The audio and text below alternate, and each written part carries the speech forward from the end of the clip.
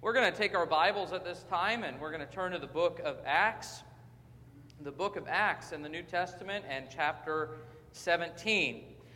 Paul is on his second missionary journey and he's gone through several areas. We've been following him. He's in the region of Macedonia, been preaching there in Thessalonica and in Berea. And now he comes to into Greece. Basically there he's in the city of Athens.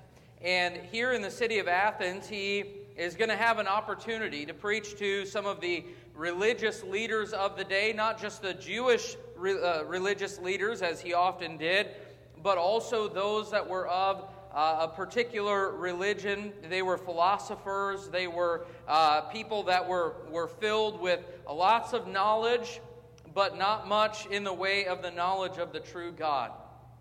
And he's going to preach to them a famous sermon from a place called Mars Hill. And I want to read this with you in Acts chapter 17, beginning in verse 22. If you're there and you are able, I'd ask you to stand as we read this portion of Scripture together. Acts 17, beginning in verse 22. The Bible says, "Then Paul stood in the midst of Mars Hill and said, Ye men of Athens, I perceive that in all things ye are too superstitious." That word superstitious has to do with their religion and their religious commitments. He says, "I perceive that you're too superstitious, for as I passed by and beheld your devotions, I found an altar with this inscription, To the unknown God, whom therefore ye ignorantly worship, him declare I unto you, God, that made the world and all things therein, seeing he is Lord of heaven and earth, dwelleth not in temples made with hands, neither is worshipped with men's hands, as though he needed anything, seeing he giveth to all life and breath and all things, and hath made of one blood all nations of men, for to dwell on all the face of the earth, and hath determined the times before appointed and the bounds of their habitation, that they should seek the Lord, if haply they might feel after him and find him, though he be not far from every one of us. For in him we live and move and have our being, as certain also of your own poets have said, for we are also of his offspring. For as much then as we are the offspring of God, we ought not to think that the Godhead is like unto gold or silver or stone, graven by art and man's device. And the times of this ignorance God winked at, but now commandeth all men everywhere to repent. Because he hath appointed a day in the which he will judge the world in righteousness by that man whom he hath ordained, whereof he hath given assurance unto all men, in that he hath raised him from the dead. And when they heard of the resurrection of the dead, some mocked, and others said, We will hear thee again of this matter. So Paul departed from among them, howbeit certain men clave unto him, and believed, among the which was Dionysius the Areopagite, and a woman named Damaris, and others with them. Let's have a word of prayer. Our Father, I just want to pray that as we look into this text here in the next few moments, that you would open our eyes and give us understanding of what you would have us to know. As we consider the message that was preached and the message that Paul proclaimed, I pray that you would speak to our hearts about our need to know you in a personal way. And then, Lord, as we consider the response to that and how we ought to respond, Lord, would you give us humility and a desire to obey and follow you? And we ask this now in Jesus' name. Amen. You can be seated. Thank you for standing. Everywhere that Paul went in his missionary journeys, you find him starting off trying to engage the people there, often in the synagogues. These were meeting places of Jews as they would come together on the Sabbath day and read the Scriptures together. And that was a good place for him to start, because these were people that had some knowledge of truth and knowledge of the Scriptures and maybe had a hunger for spiritual matters. But often you find the religious people kind of pushing him away, and then he would go to the non-religious people of the area and proclaim the gospel to them. Well, here Paul finds himself in the city of Athens, and he finds an audience with the people. They're not Jews. They don't know the Old Testament scriptures, but they are religious and they are thinking on spiritual matters. The problem is that their understanding of spiritual matters is very much wrapped up in philosophy. The Greeks were known as philosophers, and they were known as people that had an interest in intellect and education, and none of those things in and of themselves are wrong, but the motivation was wrong. The Greeks were what is known as, they were Gnostics. Their religion was Gnosticism. And Gnosticism, it has this idea that the more that you know, the more you become like gods. And so you fill yourself with knowledge and you become enlightened, and this enlightenment is ultimately going to make you like gods. And the result of this was that this pursuit of knowledge had actually driven them into a very idolatrous religion. In fact, if you look at chapter 6 or verse 16 of this chapter, it says, "Now when Paul waited for them at Athens, his spirit was stirred in him when he saw the city wholly given to idolatry." This whole city had been given over to idolatry. These were pantheists. They believed in many gods, and we're also told in verse number 21 of this chapter, it says, "For the Athenians and strangers which were there spent their time in nothing else but either to tell or to hear some new thing." And so they had this idea that basically the more that they knew, the more information they had, the better off they were spiritually.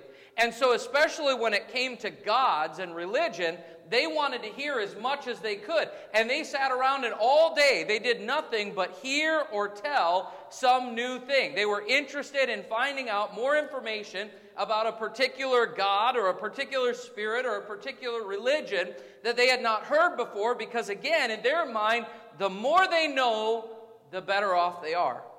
The problem was, in this case, that's actually not the reality. The more that they knew, the farther they were from God.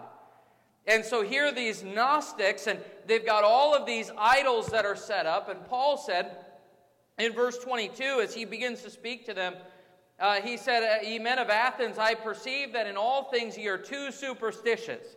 Your religion has blinded you from the truth." And then he said, "For as I passed by and beheld your devotions." In other words, as he's walking up Mars Hill, he was observing all of these altars and all of these places that they had dedicated to worshiping these different gods. He says, "I beheld your devotions. I found an altar with this inscription: to the unknown God." Now here's what's fascinating about that. These Greeks were Gnostics. Gnostic it comes from the Greek word gnosis, and it has to do with filling our mind with knowledge.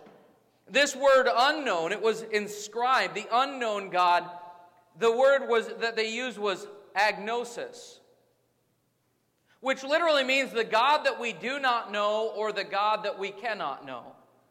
There are people today in the world that they believe that if there is a God, we couldn't really possibly know that, and even if there is a God, we could never know him personally. You know what they call themselves? Agnostics. These are people without the knowledge of God. And their belief is God is not known or cannot be known. If there's a God, maybe there is, maybe there isn't, but we could never know him. That started all the way back here.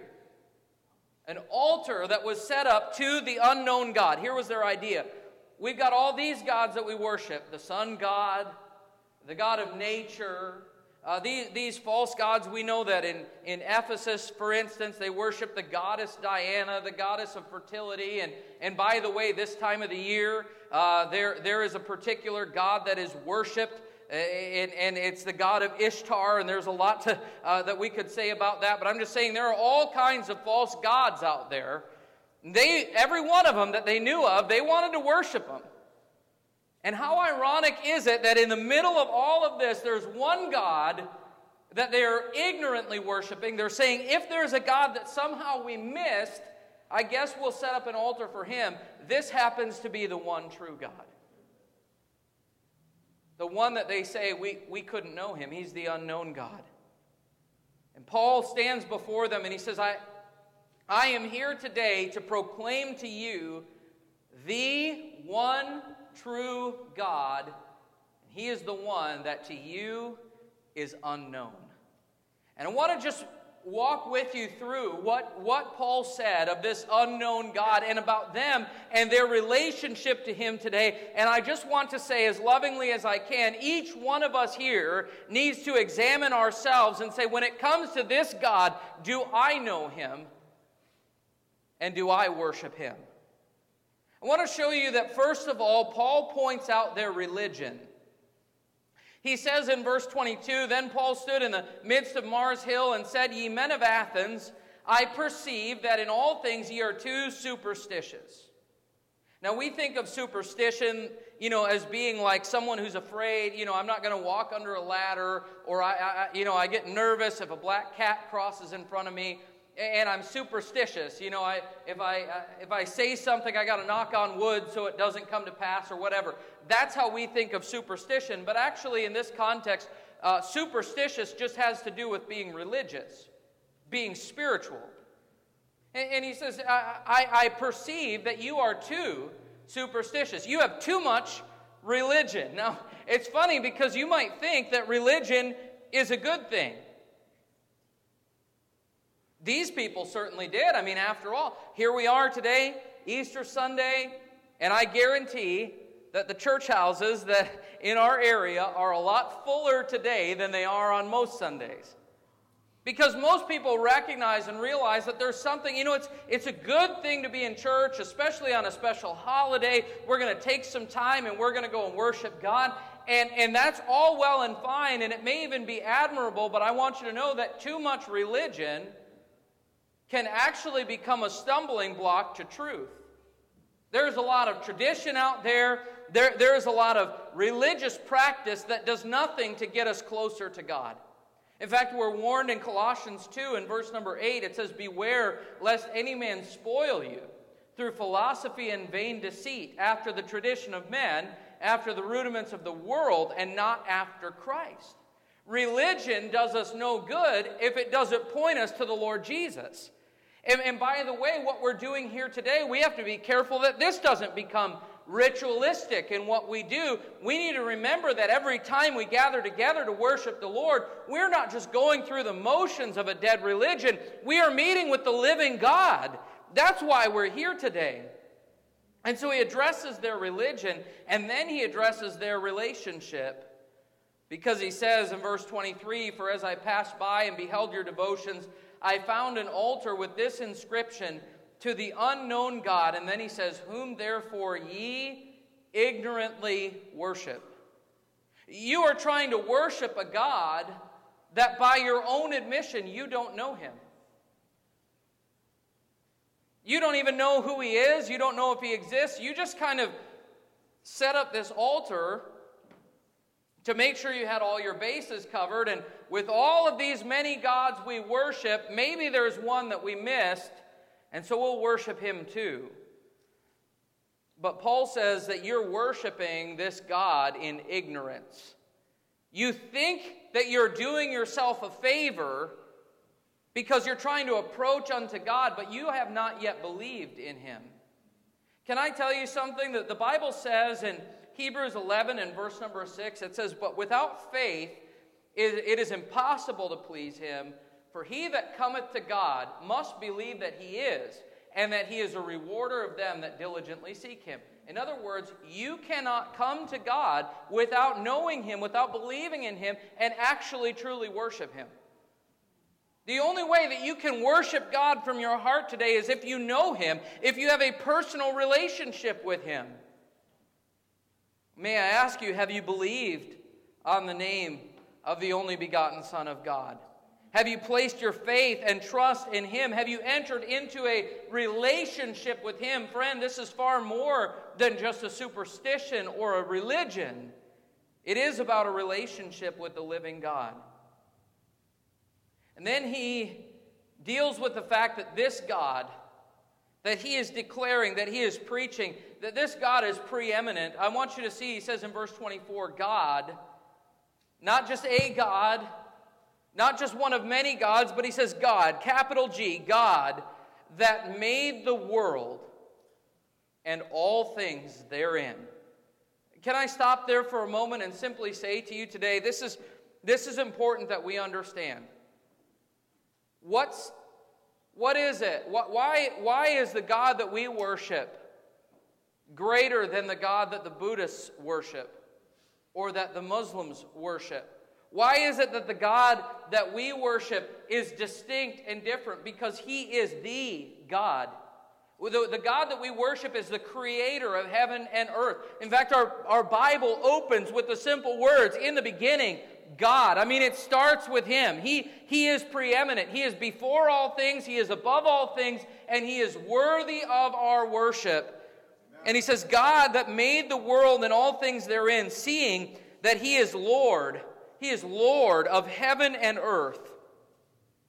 Dwelleth not in temples made with hands, neither is worshipped with men's hands, as though he needed anything, seeing he giveth to all life and breath and all things. This God that we worship today, he is the one true God who rules over everything, over heaven and earth, and he is not going to be worshipped by our hands. We're not going to make a temple that is beautiful enough and wonderful enough for him to dwell in. We are simply the work of his hands.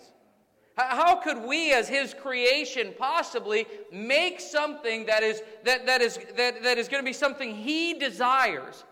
Do you know sometimes people approach God with this idea that I have done God a favor by honoring him? So again, I'll give you an example. Many people will be in church this morning and will leave and go home and feel as though I've done God a service by being in his house. Some people will put some money in an offering plate and they'll say, well, boy, you know, I sacrificed and I gave to God. And in their mind, they're thinking that God is a charity case, you know, that he needs something from us. The problem is we get it backwards. God doesn't need us. We need him. God doesn't need you. He doesn't need me. I need him and you need him. Now, he gives us the privilege and the opportunity to serve him and to know him and to love him. And he works in our lives, and I'm thankful for that. But we need to understand, we don't bring God down to our level and try and worship him on our terms. We need to understand who he is and come to him on his terms, because he is God. God said in Psalm 50, something to the effect, he said, if I were hungry, I would not tell thee, for the world is mine and the fullness thereof. You can't give God anything he doesn't already have. God doesn't need us, we need him. He is preeminent. But notice he says in verse 26, and hath made, this God has made of one blood all nations of men for to dwell on all the face of the earth. By the way, if we could just get this figured out, there would be no more such thing as racism. It wouldn't exist. And I don't care who you are, I don't care what the color of your skin is, you can be racist, but you can't be racist if you believe this. God made of one blood all nations of men. Doesn't matter what your skin color is, it doesn't matter where you came from, we are all the same, we're all created by the same God.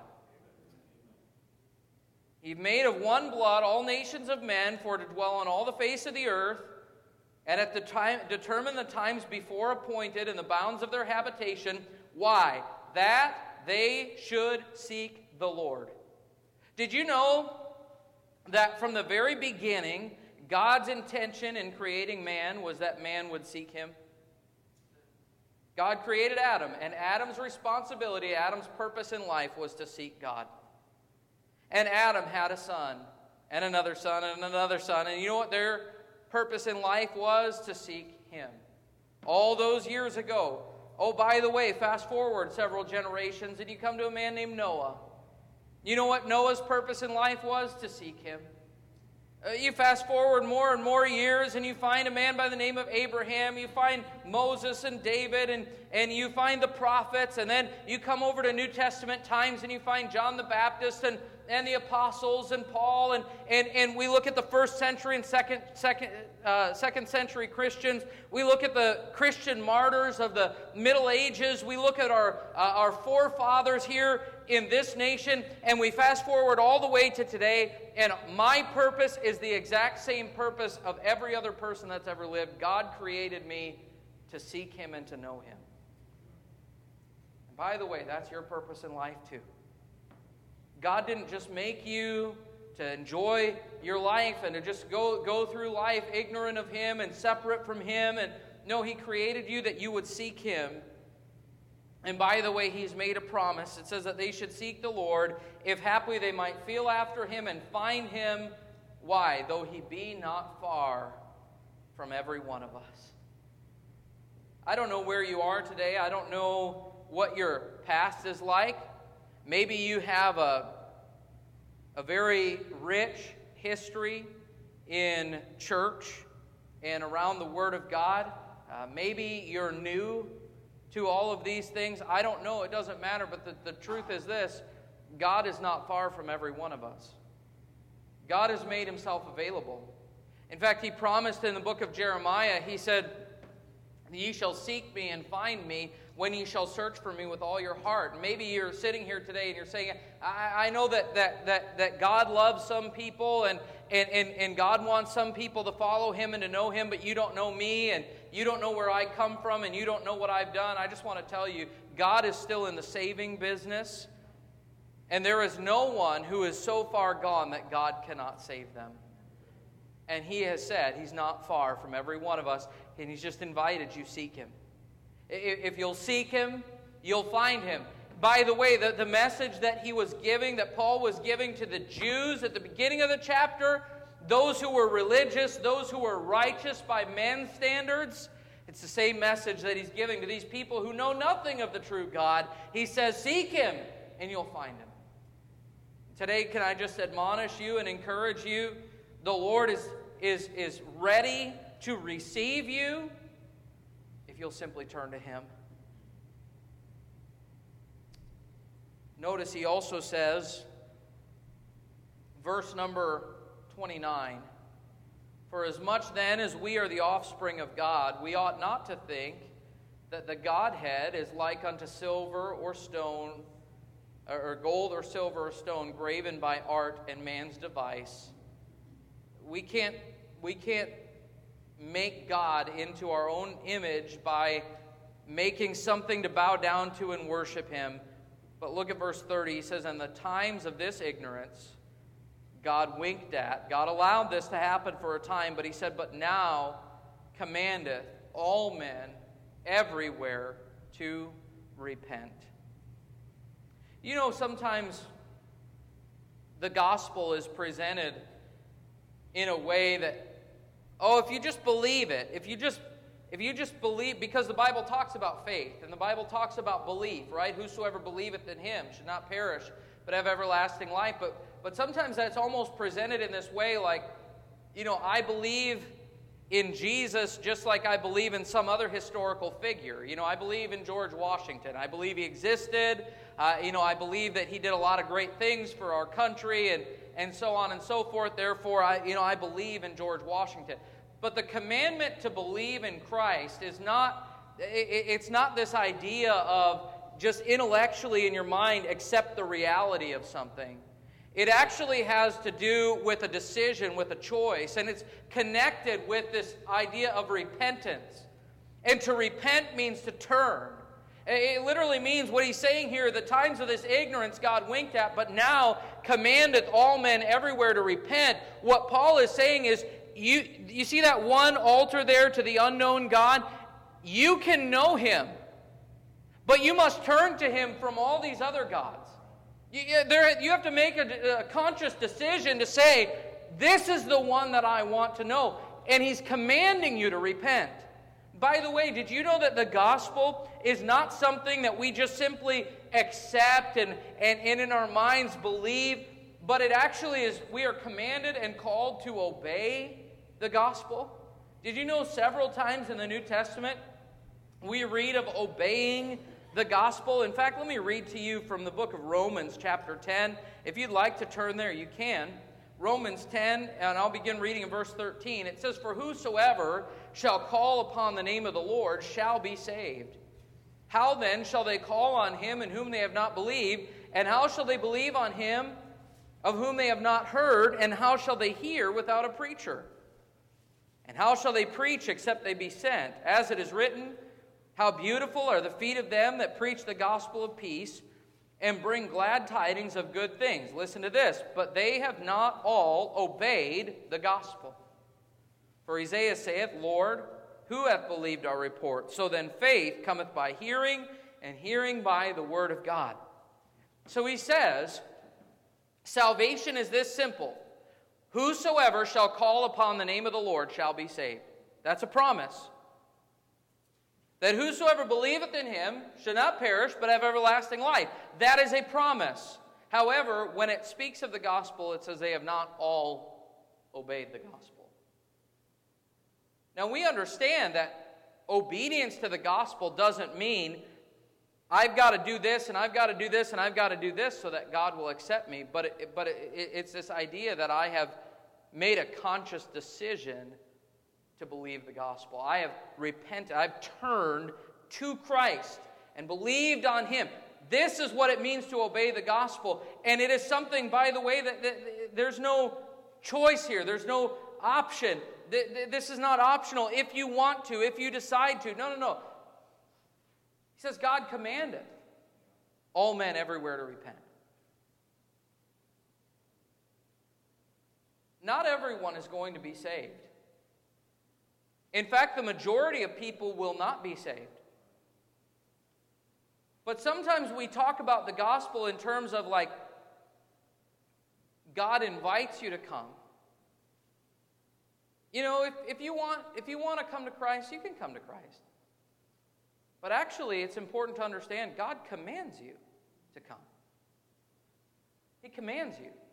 Now, you have a choice whether or not you will obey, whether or not you will believe, whether or not you will receive. And the truth is, the vast majority of people will not, because they'd rather go on living in their ignorance like these Greeks.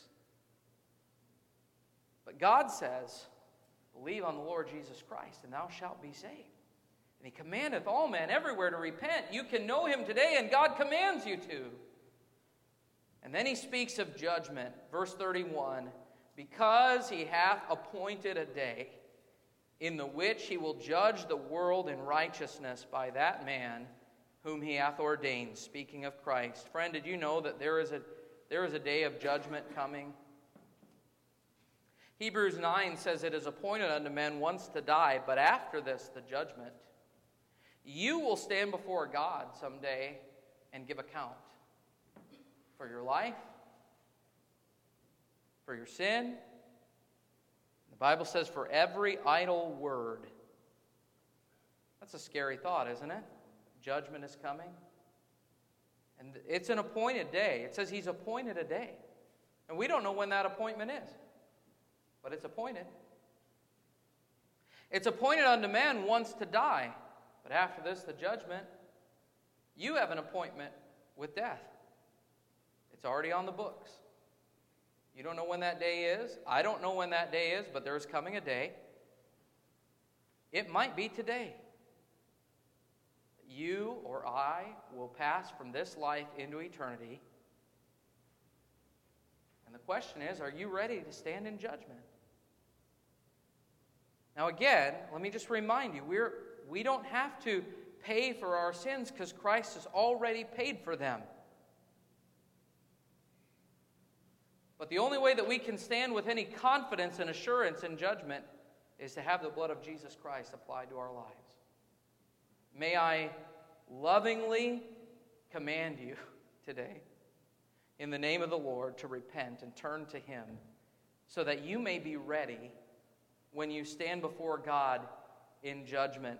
Then he says at the end of the verse, after this, speaking of this judgment, he says, whereof he hath given assurance unto all men. Confidence. How can we know? Oh, the Greeks, we think we're going to be better off by knowing, but there's one God we don't know. He says, no, you can know. He's given assurance unto all men, in that he hath raised him from the dead. Folks, do you know what really separates biblical salvation from every other religion in the world? It is the resurrection from the dead. There are thousands of religions in the world today, but only one has ever defeated the victory and the strength of sin, which is death. Only one, and it's the Lord Jesus Christ. And that tomb is still empty, folks. He's still alive, and he sits on the right hand of the throne of the Father. And this resurrection from the dead is the absolute proof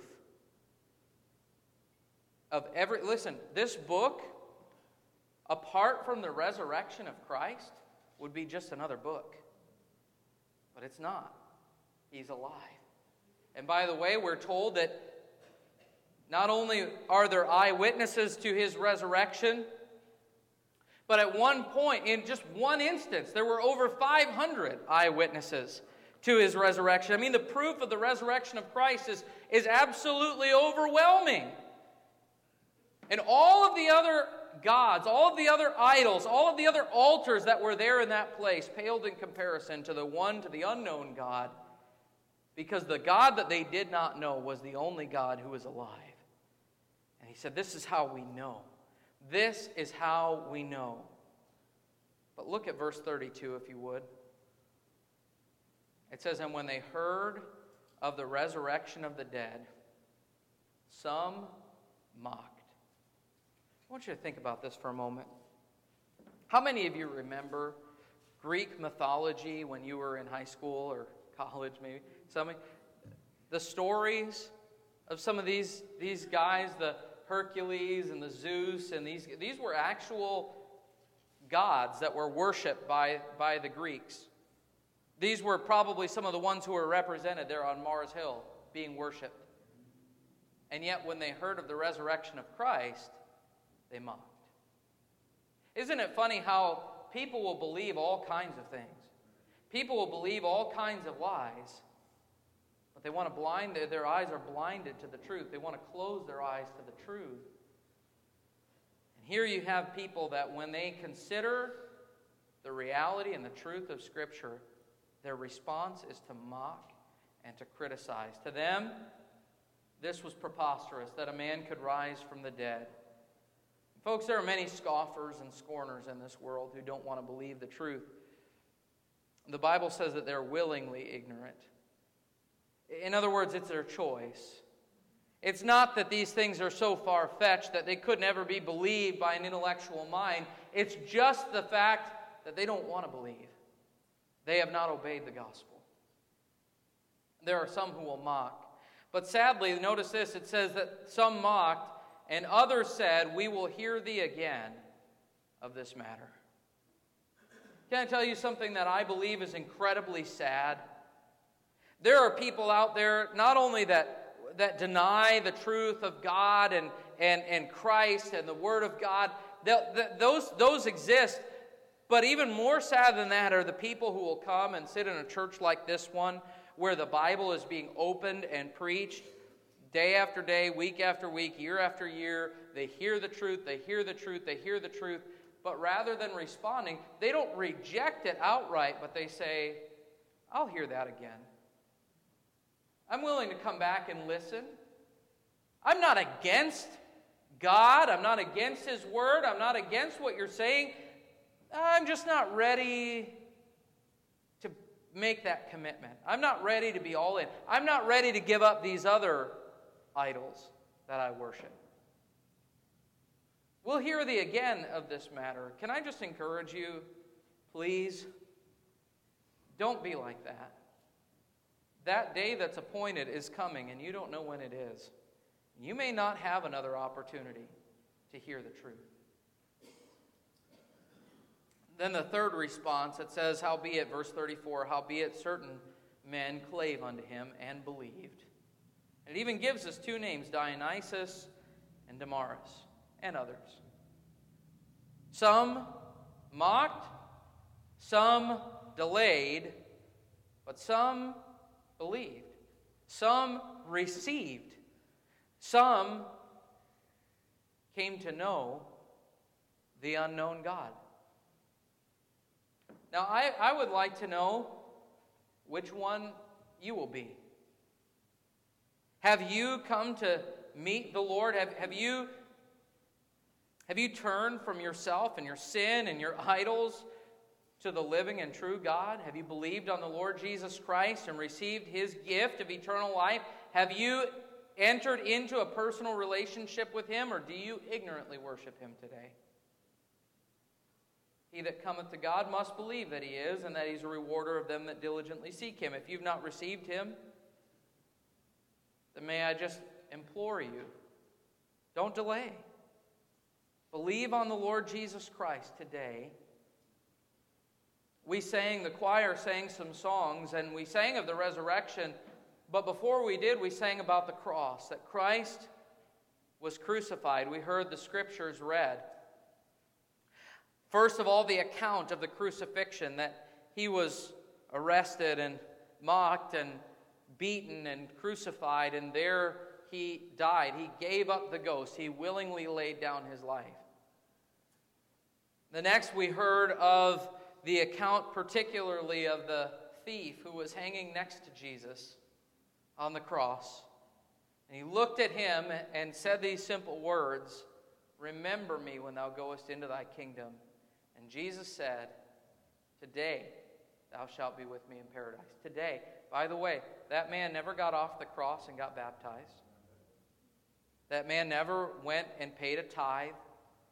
That man never became religious. That man simply looked at the Lord Jesus, saw that He was dying not for His own sins, but for His sins, for the sins of the thief that was hanging next to Him, and yours and mine. And he simply looked at Him and asked for salvation. Remember me.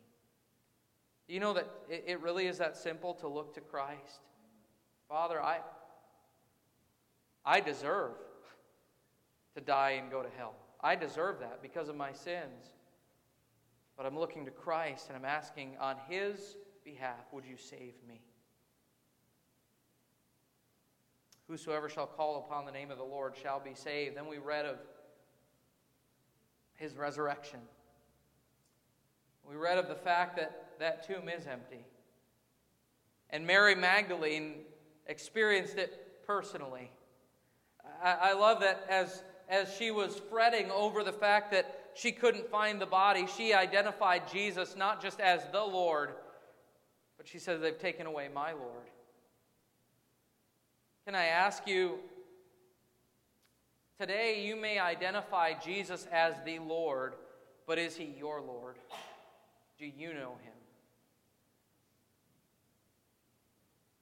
Will you receive Him today? It's one thing to have knowledge of Him, but knowledge can sometimes just get in the way of a personal relationship with God. Will you turn to Him, believe on the Lord Jesus Christ today, and be saved?